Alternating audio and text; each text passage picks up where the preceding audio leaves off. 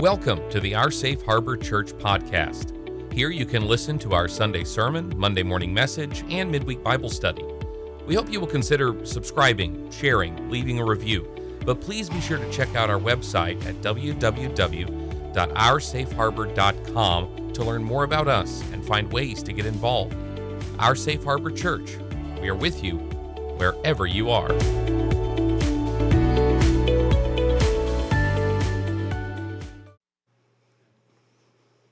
Well, hello, church, from wherever you are, and we're getting check-ins from literally all over, and some names that have meant a great deal to Cammie and I for years and years and years. It's nice to see the reconnections going, and connections between here and all over the U.S., but also Mexico, Tanzania, places that are well beyond where most of us have traveled. Welcome home. It's good to have you here. Thank you for all your prayers. I am still recovering. The doctor says it's going to take a long time. I think he's probably a quack. But my wife has a high opinion of him, therefore it's going to take a while. But thank you for your prayers. And my friend knows I don't think he's a quack. We talked about the Holy Spirit and looked at Acts chapter 1 last week. But we need to dig in quite a bit more. And we need to take a look at that Acts chapter 1 again. So I'm going to do that. Acts chapter 1, this time reading from verse 4 to 11. On one occasion, while he was eating with them, he gave them this command: "Do not leave Jerusalem, but wait for the gift my Father promised, which you've heard me speak about. For John baptized with water, but in a few days you will be baptized with the Holy Spirit." Then they gathered round him and asked, "Lord, are you at this time going to restore the kingdom to Israel?" He said to them, "It's not for you to know the times or dates the Father has set by his own authority, but you will receive power when the Holy Spirit comes on you, and you'll be my witnesses in Jerusalem and in all Judea and Samaria and to the ends of the earth." After he said this, he was taken up before their very eyes, and a cloud hid him from their sight. They were looking intently up into the sky as he was going, when suddenly 2 men dressed in white stood beside them. "Men of Galilee," they said, "why do you stand here looking into the sky? The same Jesus who has been taken from you into heaven will come back in the same way you've seen him go into heaven." I always like that story because to me there are several is in there. Why are you looking up? Well, what would you do? You're standing there talking to Jesus. You have wrapped your life, your future, your faith, everything around Jesus. You ask him a specific question because you still don't understand that this is a spiritual kingdom. You think it's going to be a physical kingdom, maybe physical and spiritual, but there'll be a physical component. And once again, the throne of David will be occupied by somebody from his line. And he doesn't really answer it. And then he ascends up. And it wasn't something like he didn't say, "Something odd is about to happen. I need you to prepare yourselves." He just went. Angels standing there going, "Why are you looking up?" Well, to angels, this wasn't much of a thing. To us, it was.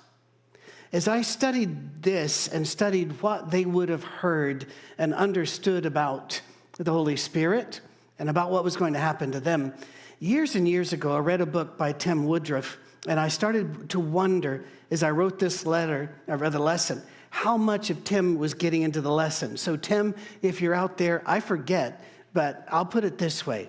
If it's really good, thank Tim Woodruff, any errors are mine. Is that fair? But about the same time I read Francis Chan's book, The Forgotten God, I was reading Tim's, and it was a great book. But let's go back. Let's back it up to that Passover night when Jesus ate what we call the Last Supper. It's a terrible night. And it's about to get much, much worse. Jesus has washed their feet. We know the story. We don't ever understand how to apply it, but he did. Jesus was the only one who knew that he was about to die in a terrible, horrible, evil way.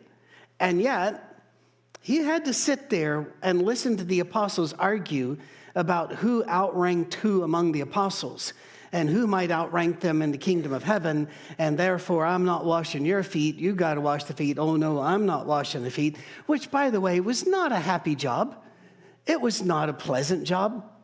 I've been in churches before where I've seen foot washing take place as part of worship, and I understand it, and I understand it for them as an act of worship. Therefore, I'm not questioning it. But it's not the same as this, because the people knew there was going to be a foot washing thing. They'd pretty much prettied up their feet as much as possible before arriving at the building. These feet were not pretty. They had been walking in dirt and dust, and as we brought up before, animal exhaust, shall we say, since there are children present. And it doesn't matter who you are, you're still a person. And I loved what Al said when he said he is still a son of Adam. I get that, I really do. And here, absolutely, they still had what we would today call a class or a corporate mindset of who outranks who, who's in charge of who. And the sad thing is, almost every church has this as well. It has this, who's the first, who's the boss, who's second. If they don't listen to me, then I'm out. If I can't say this, then... And all of these power moves. And so what is God going to do about this? Because Jesus is the Son of God. If I had been God, there would have been some yelling going on. There would have been thunder and lightning. A couple of disciples might have disappeared. But I'm not God, and for that we are all grateful. Jesus picked up a basin and a towel. And what was just read to you by Libby from New Jersey, and she always does such a great job, is the aftermath of this. He'd gone around, and while he was washing their feet, by the way, most of the apostles said nothing.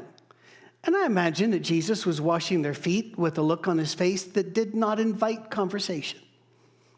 And that he might have been scrubbing a little bit more thoroughly than strictly necessary, because Jesus knew what was coming, and these people weren't ready, and they're still trying to play soldiers on earth, and who gets what marble, rather than preparing for the world to change and the universe to shift. He looks at them, he goes, do you understand? Well, by the way, we all know Peter finally did speak up and go, no, you can't wash my feet. Jesus said, if I don't wash your feet, I got nothing to do with you. He goes, then wash whatever you need. And Jesus goes, the feet will do. You know, we holy up this story a lot, but there are a lot of emotions going back and forth there.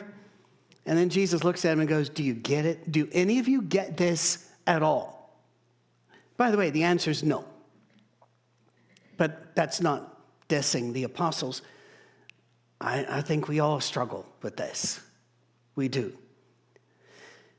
The standard of behavior in the universe, in God's kingdom, now has nothing to do with class or identity or the social systems of this world. If Jesus wanted to scream, the world has changed and you're no longer living in the world you knew, he couldn't have made this any plainer. And yet we still struggle, and we try to find our identity. We try to find our meaning in the old world of power, class, identity. We shout down each other. When that doesn't work, we might shut down roads for our cause, which never wins a convert, by the way. No one ever says, you know, I was trying to get my wife to the hospital, or I missed my airplane, or I'm going to get fired because I can't get to my job. I think I'll agree with the people blocking the road. It's futile. Or we'll throw soup at an old painting and think that means people should change their mind and go with us. Or we will declare our identity and then tell people they must back us up. All of these things are old world. We live in a new world.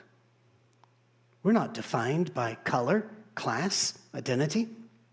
We're not defined by politics. We are defined by Jesus the Christ, who loved us, gave himself for us, and then said, follow me, do this, which includes washing feet. Now, most of us will never have a washing feet moment. That's not That's not a part of our culture. But what it means is voluntarily, openly, without being asked, take the lowest position and serve, because in this new universe, that's the high position. The giving, the serving, the sharing, that's the high. Brother Eric did a great devotional on our giving, and Eric, I remember the day my mind shifted on it. I remember it really well. We had been in America for maybe a year that time, I think, when we were invited to the home of one of our deacons for lunch. And we were all in, because we were in, so we went over. And I was really surprised when I went into the house, because there wasn't much there. It was a middle-class house, solidly middle class, but furniture was very sparse. And I'm a nut about privacy, so I wasn't going to look around and say, IRS issues? You got 4 kids in college? You know, what happened here? Because I know the man had and I'm trying to scrub the details out because I have not asked permission to tell this story and identify them. He had a very high position, not a rich man's paycheck, but a really good middle-class paycheck from a nearby capital city. Well, I didn't say anything. And we ate at a simple table. The food was great. Fellowship was great. And I still just thought about it, kind of like Mary, pondering these things in my heart. And then we had some missionaries come across to visit our church. And one of them was really struggling financially.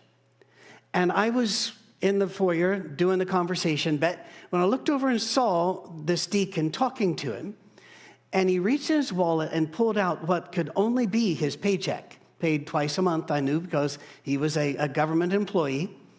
He turned it over and signed the back of it and handed it to the missionary.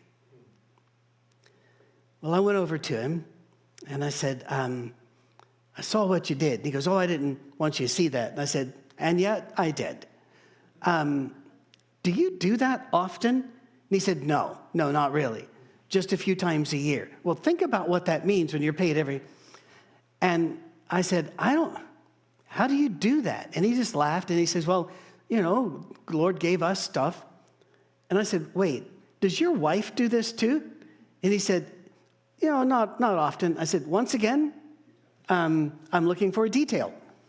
And he says, well, you know, a few times a year. And he laughed. He said, sometimes we don't check with each other, and we write the same time.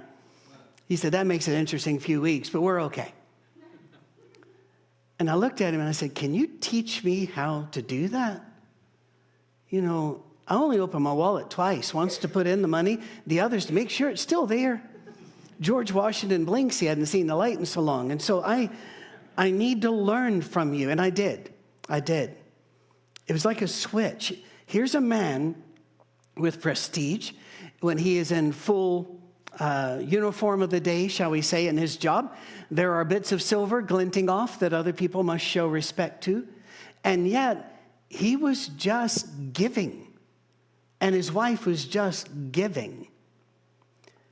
And because of that, in my estimation, they had risen. Taking the basin and the towel in this new universe in which we find ourselves is to take a higher place. Jesus said, do you see what I am doing here? Jesus, after washing their feet, it was that night that he told them he was leaving them. And that sense of shock, betrayal, and loss they experienced, it would be very hard to overstate this. They'd given up everything to follow him. In fact, one of them had said that in those words. If he leaves now by death, by illness, by journey, their story ends, and their hopes and their dreams end. Their dreams will die. Their lives will be meaningless. They will have to return to their home villages being laughing stocks for having bet on the wrong side and on the wrong guy.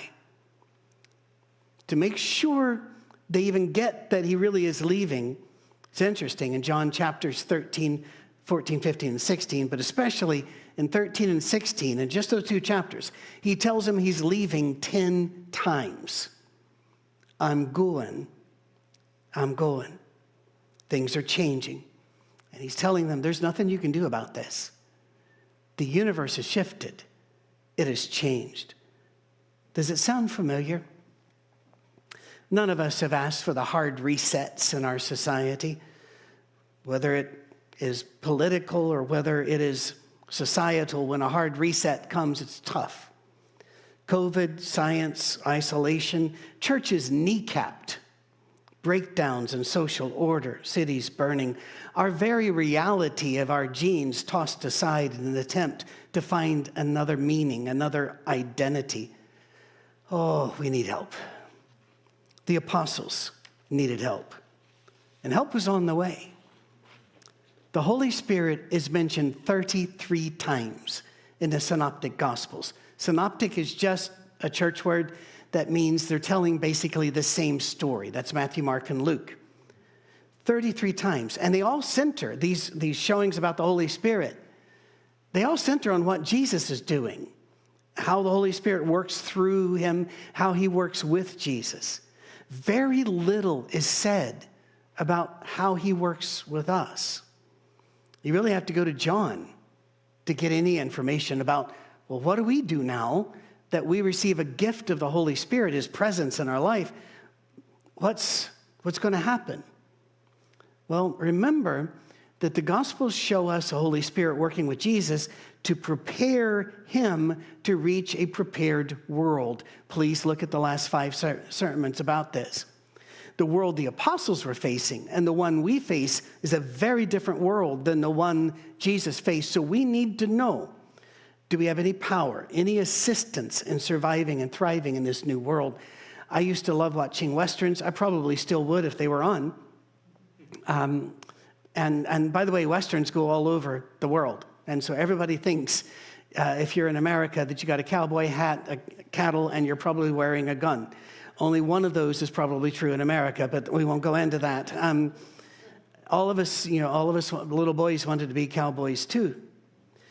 And I don't know if this is true or not. I've been told it is true, but then again, the people that told me weren't certified historians at a major university. So in many of the movies, they will circle the wagons when they're under attack.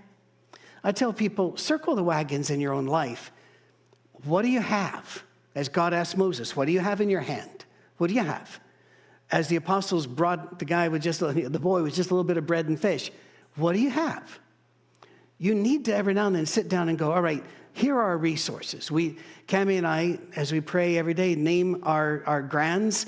We name our children. We name the ones they married. We name Cammie's parents, now that mine are gone. We name you, our Safe Harbor people. We know we have resources. We know we could lean on you because we just know that's who you are.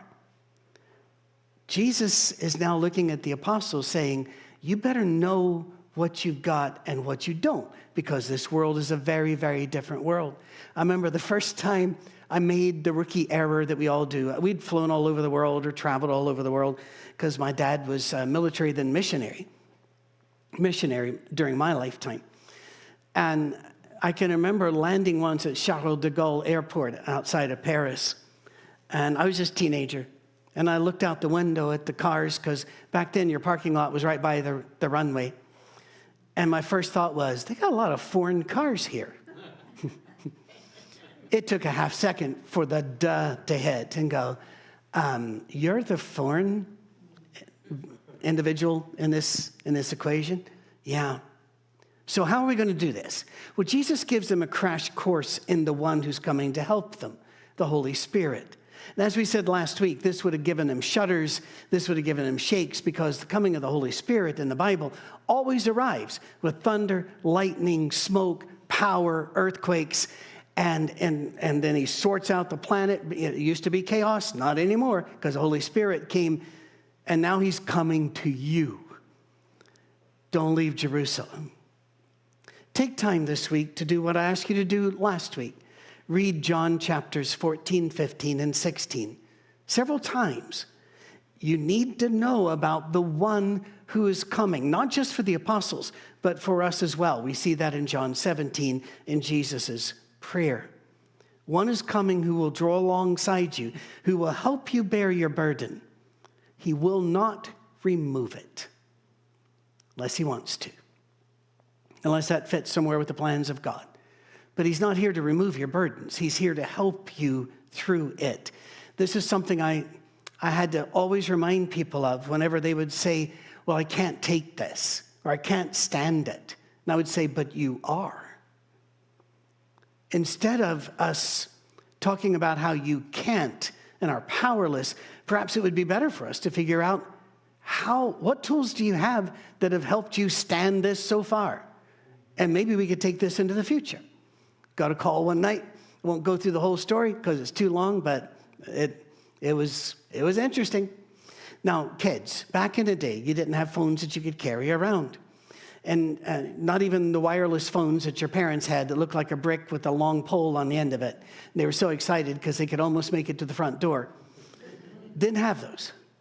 So one night, my phone rings. I pick it up. And there's a young lady there that got my number from, we'd made the foolish notion of actually publishing it in the white pages, evidently. Found the church and number and called. I was a counselor, so she called me. And she goes, I just want you to know, because I just want to tell somebody that I'm going to commit suicide tonight. And I said, I wish you wouldn't do that. And she goes, well, you don't even know me. I said, I know, but I still wish you would do it. She says, well, I have to. And I said, have you thought about this before? She goes, yes. I've been thinking about this for years. I said, well, then why are you going to do it tonight? And she hesitated, and we went on like this, and the whole point of it was two things. One, I said, well, I wish you wouldn't because I love you. And she said, no, you don't even know me. And I said, that's not part of the equation. I've made a decision. She goes, well, how can you love me if you don't know me? I said, because I chose to. And we had that discussion for a good 40 minutes or so. As long as you stick on your side and not pulled off subject, you can do that. And she, once again, talked about tonight. And I said, if you've been thinking about this for, I think it was 7 years, do you think you could hold out 2 more days until I could talk to you in person? She decided she could. First session didn't go well. She was the only person I've ever been able to say this about. After she left, she started whacking my car with her purse. That was new. And I figured, well, I just got it, but, ashes to ashes, dust to dust. And we were living in Ohio, so steel to rust, it's going to happen. She later became a counselor, and we're still in touch today. But all we had to do is, you can't handle it, but you are handling it. How are you doing that? Let's find those tools. How is the church still alive after all that we've gone through? We have the Holy Spirit. He is called the Comforter, the Teacher, the Guide in these chapters, which would have reminded the apostles of Isaiah 9, verse 6. The words said about Jesus are also applied to this Holy Spirit. And so Jesus lets us know that his absence doesn't necessarily mean absence, because the Holy Spirit will fill those roles daily and constantly in the lives of those people who are entering this unprepared world. Read this passage, John 13, and so in Scripture, you will find this is no rah-rah pre-game speech. This isn't a how-to book on how to reach the lost or soul-winning church planting paradigms. No, it is a new way to exist. What was up is now down. Who used to be the power center isn't powerful anymore. It is the servant who is powerful. It is the lowly who is powerful. Everything has changed. No longer do we go out and find people and bring them into a single closed community as the Jews were for many, many years. Instead, we don't bring them to a centered temple. Instead, we are the temple, and the power of God that filled the temple. Check those out when they opened the temple, both the first and the second one. Again, thunder, lightning, fire, smoke, wind, the sound of wind, all of this indicates that the cherubs and the seraphs and the Holy Spirit had shown up. And that same power is now in us, quietly. It's too bad that most churches try to drag Jesus back into the temple instead of being the temple and walking along the road, being mobile temples where people can see Jesus. Flashback to where we already read, so we won't read it again. Acts 1, 4 through 11. Jesus has died. He has risen. He has served them breakfast, if you remember. He has blessed them. Now he's ascended into heaven. And the angels say, and you're waiting for what? Go. Get started. You heard the man. Move. You know what that reminds me of? That odd passage. I heard a lot of sermons about this where they are working hard trying to find a good application for Jesus looking at Peter and saying, do you love me? This wasn't about Peter denying Christ, because they'd already had a private discussion that Luke just mentions they had. And Peter is now brave and strong, and he's not the same guy. So that's not this. And if you remember, 3 times he said, do you love me? And Peter goes, yes, I do. And he'd say, feed my sheep. Or he'd say, feed my lambs. And there are people that have written books trying to make those words so different that Jesus was saying 3 things. No, he wasn't. He was saying, do you love me? Yes. Well, feed my sheep. Okay. Peter, you're still here. Do you love me? Yes. Go. I've ended sermons before, and mainly Bible classes before.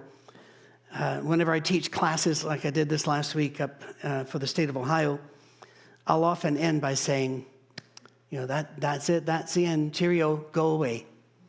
And people laugh, because that's not the usual way one ends.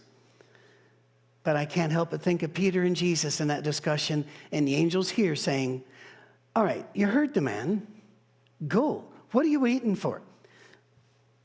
Feed my sheep.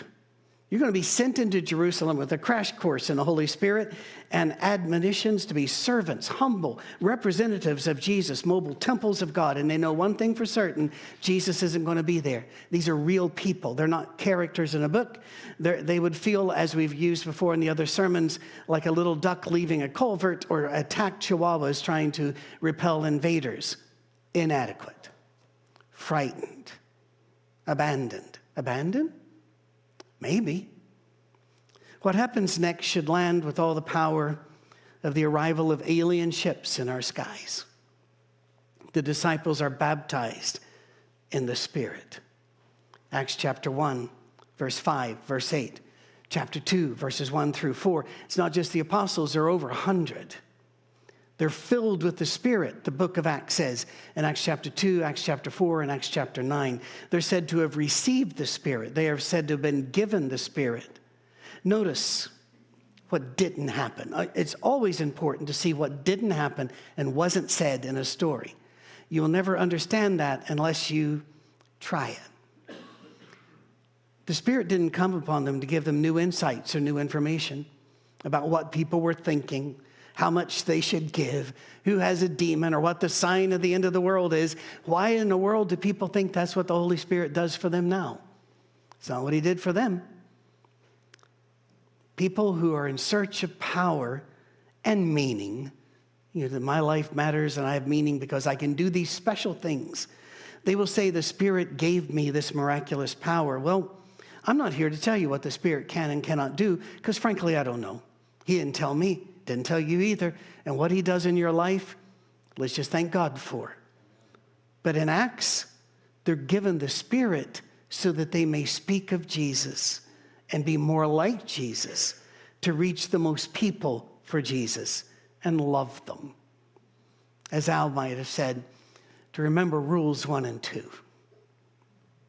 The early Christians, those who were disciples but not apostles, saw that Spirit come upon the disciples, and they saw his presence and they felt his power. In Acts chapter 2, verse 3, verse 33, chapter 4, verse 31. Good reminder here, in every one of our sermons, there are notes, and those notes are in the description box on YouTube.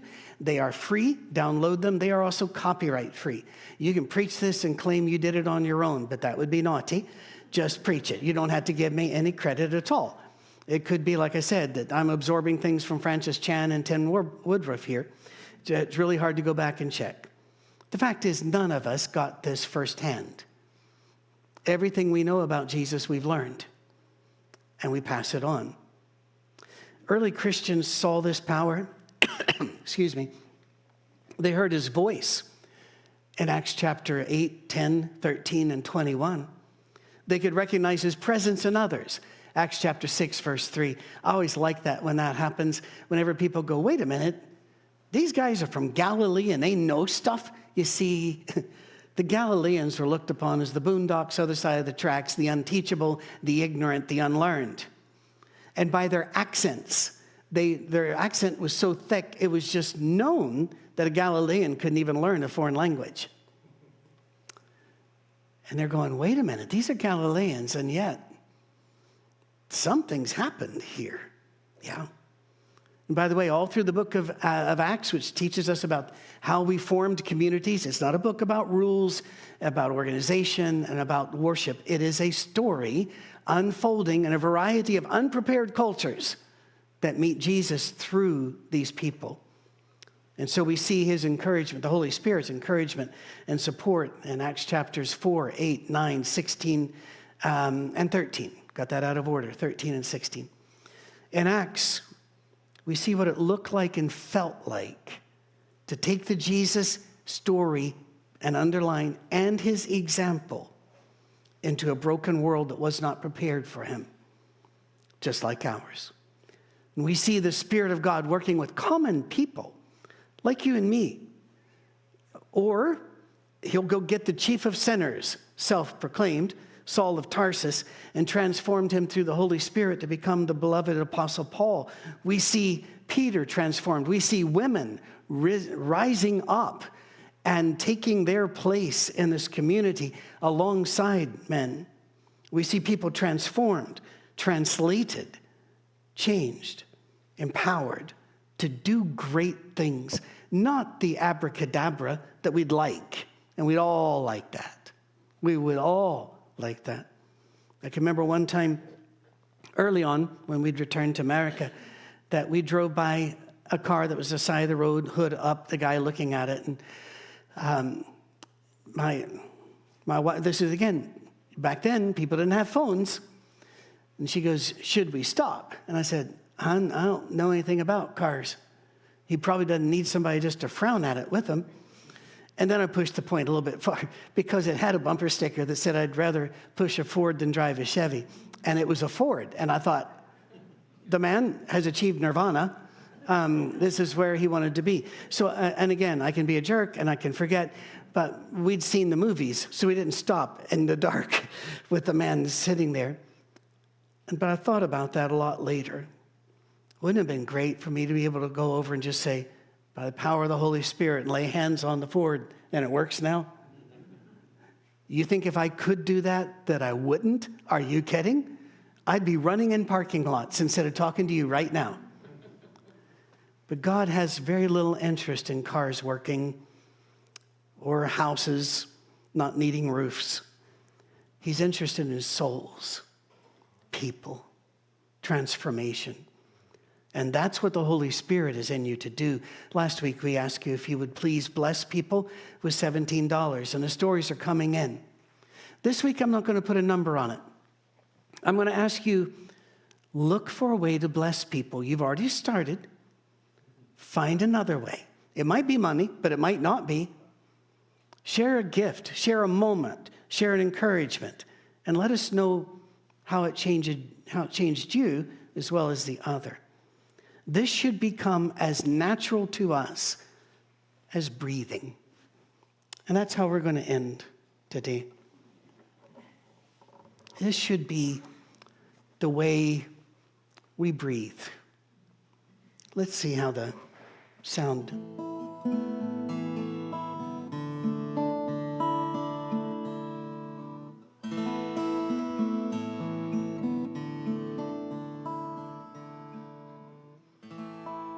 This is the end.